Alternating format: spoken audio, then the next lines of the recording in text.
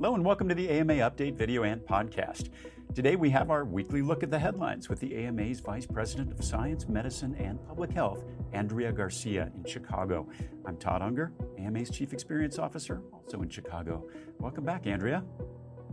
Hi, Todd. It's good to see you. Thanks for having me. Well, we're about to head into the big Thanksgiving holiday week, and it's one of the busiest travel periods all year.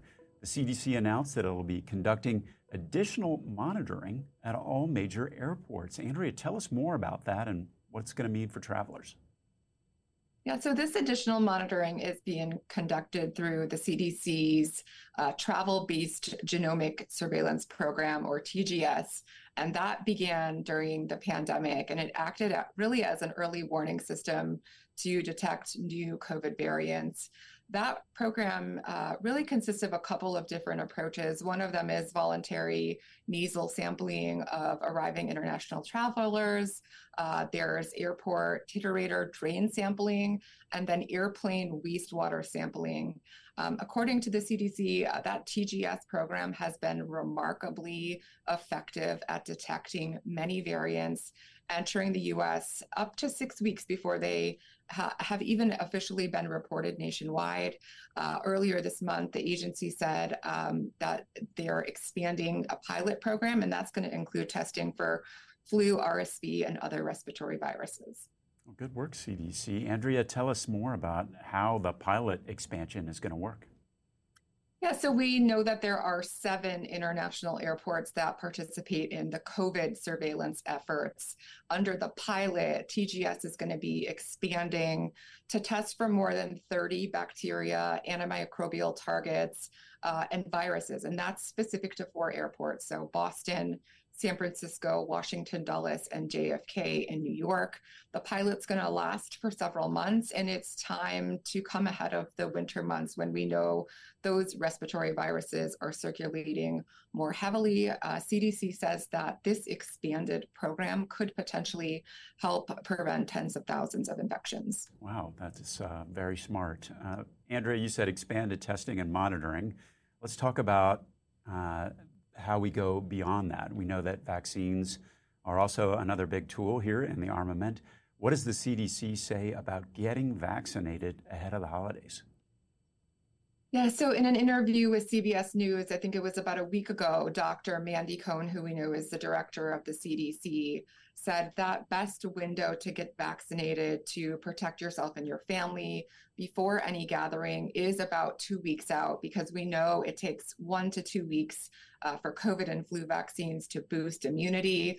However, given where we are now, we know we're just days away from Thanksgiving.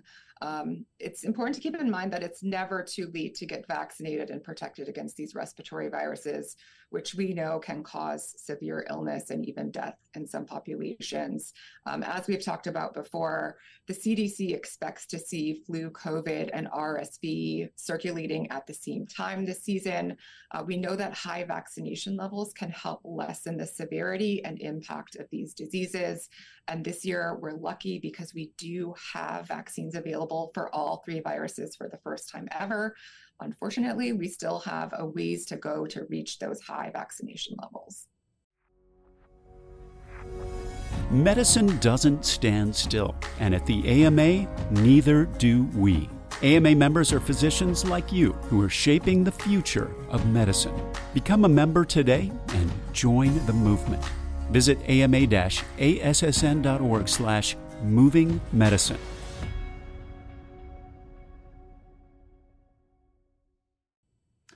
Andrea, last time we talked, we hadn't seen a significant rise in RSV, COVID, or the flu yet. Is that still the case? Well, according to the flu view put out by CDC most recently, we know that flu activity is now increasing in most parts of the country. That's most noticeable in South Central, the Southwest, and the West Coast regions. We also know that RSV and COVID cases are increasing in some jurisdictions. We have a new COVID variant called HV.1 that we do need to keep an eye on. It's just been a few short weeks, and HV.1 has become the variant responsible for most COVID cases here in the US. As a reminder, CDC recommends that everyone 6 months and older get that updated COVID vaccine and this year's seasonal flu vaccine. And a common question is, can they be administered together? And the answer to that is absolutely yes, they can. Andrea, one of the things we've talked about over the past few weeks is just overall low vaccination rates. And one of the reasons that underlies that has been kind of a rocky rollout that we experienced with the updated COVID shot and supply shortages that we ran into with the RSV vaccine. Any updates there in terms of how that's been going? Yeah, there has been some good news for parents who we know have been trying to protect their babies against RSV. Last week, we heard the CDC announce the release of more than 77,000 additional doses of Beyfortus. That's that long-acting monoclonal antibody that is designed to protect infants from severe RSV disease. These additional doses are going to be distributed immediately to physicians and hospitals through both the VFC program and commercial channels. That should help improve availability of the shot for eligible infants, particularly those at risk of severe illness. CDC and FDA have said that they're going to continue to be in close contact with the manufacturers to help ensure the availability of additional doses through the end of this year and into early 2024 to try and meet that demand. CDC is asking physicians to prioritize those doses for those infants that we know are at highest risk during this period of constrained supply. That includes young infants up to 6 months and American Indian Alaska Native infants, among other groups. And at the same time, CDC and FDA are also encouraging physicians to use that RSV maternal vaccine, which is not facing those same supply challenges as the monoclonal antibody that can help protect babies against RSV before they're born. All right. Well, staying on the topic of children and vaccines, a new report came out that provided insight on overall vaccination rates among children. Andrea, what are the key takeaways there? Well, Todd, it's not particularly good news. According to a recent report from the CDC, the childhood vaccine exemption rate, that's the number of kids who are not getting their routine childhood vaccines, has reached an all-time high. That report specifically looked at kindergartners whose parents or caregivers have opted them out of vaccines. And CDC found that as a national average, 3% of children entering kindergarten in the 2022-2023 school year were granted a vaccine exemption from their state. This is the highest vaccine exemption report ever reported in the US. 41 states saw a rise in exemption in 10 states, including Arizona, Hawaii, Michigan, Nevada, and Wisconsin. That exemption rate was over 5%. And Idaho had the highest exemption rate with more than 12% of children entering kindergarten with a vaccine exemption in 2022. CDC indicates that exemption rates over 5% increase that risk for outbreaks of vaccine preventable diseases like measles, mumps, and polio. These are really concerning statistics. Andrea, do we have any idea why this is happening? Well, this specific report did not go into the reasons for that increase in exemptions. Given this, it's not really clear whether they reflect a true increase in opposition to the vaccine hesitancy, or if parents are asking for non-medical exemptions because of barriers to vaccination, or if there are even other factors involved. I think CDC is trying to get a better understanding of the reasons at play so it can use that information to inform policy that will help increase vaccination rates and stop a reoccurrence of diseases that we know are preventable. Well, speaking of preventable diseases, syphilis has been making headlines. However, it's not in the way that you would think. It's affecting newborns. Andrea, what's going on there? There's been an alarming increase in syphilis infections in newborns. When a pregnant person with syphilis passes the infection to the baby during pregnancy, we know that's called congenital syphilis.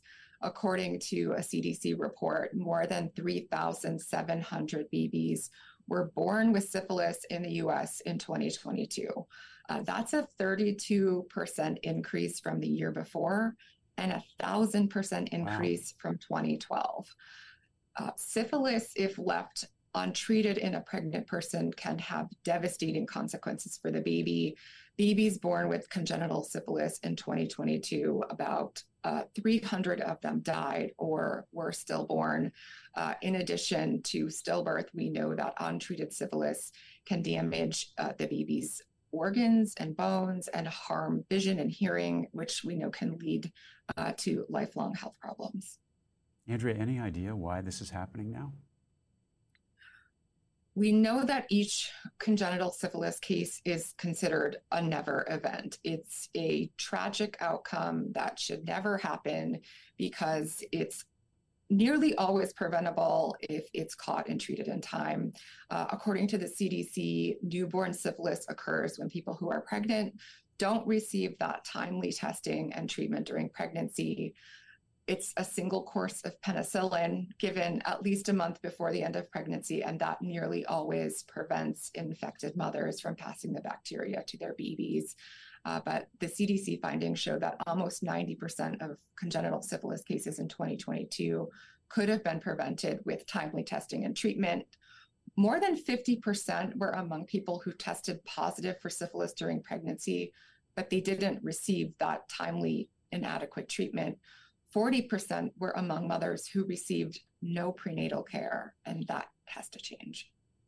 Andrea, what can physicians do about this particular problem? So there's a need to really focus on reaching those at-risk populations and getting them screened and tested. CDC is really encouraging treatment following a rapid syphilis test during pregnancy. If there's a chance that patient might not be available for follow-up care, they're also recommending rapid syphilis testing and treatment in places like emergency departments and syringe service programs, prisons and jails, as well as maternal and child health programs. There's an education piece here that needs to focus on prevention. We need to address syphilis before pregnancy in counties where we know there are high syphilis rates, and we need to proactively screen sexually active women and their partners who have risk factors for syphilis. CDC called this a failure of the US health system, and I know that we are seeing too many people who are not being tested and treated for syphilis. And that's definitely something we'll be hearing more about. Andrea, again, thanks so much for joining us today and sharing these updates. That wraps up today's episode. If you enjoyed this discussion, you can support more programming like it by becoming an AMA member at ama-assn.org/join. You can find all our videos and podcasts at ama-assn.org/podcasts. Thanks for joining today. Please take care.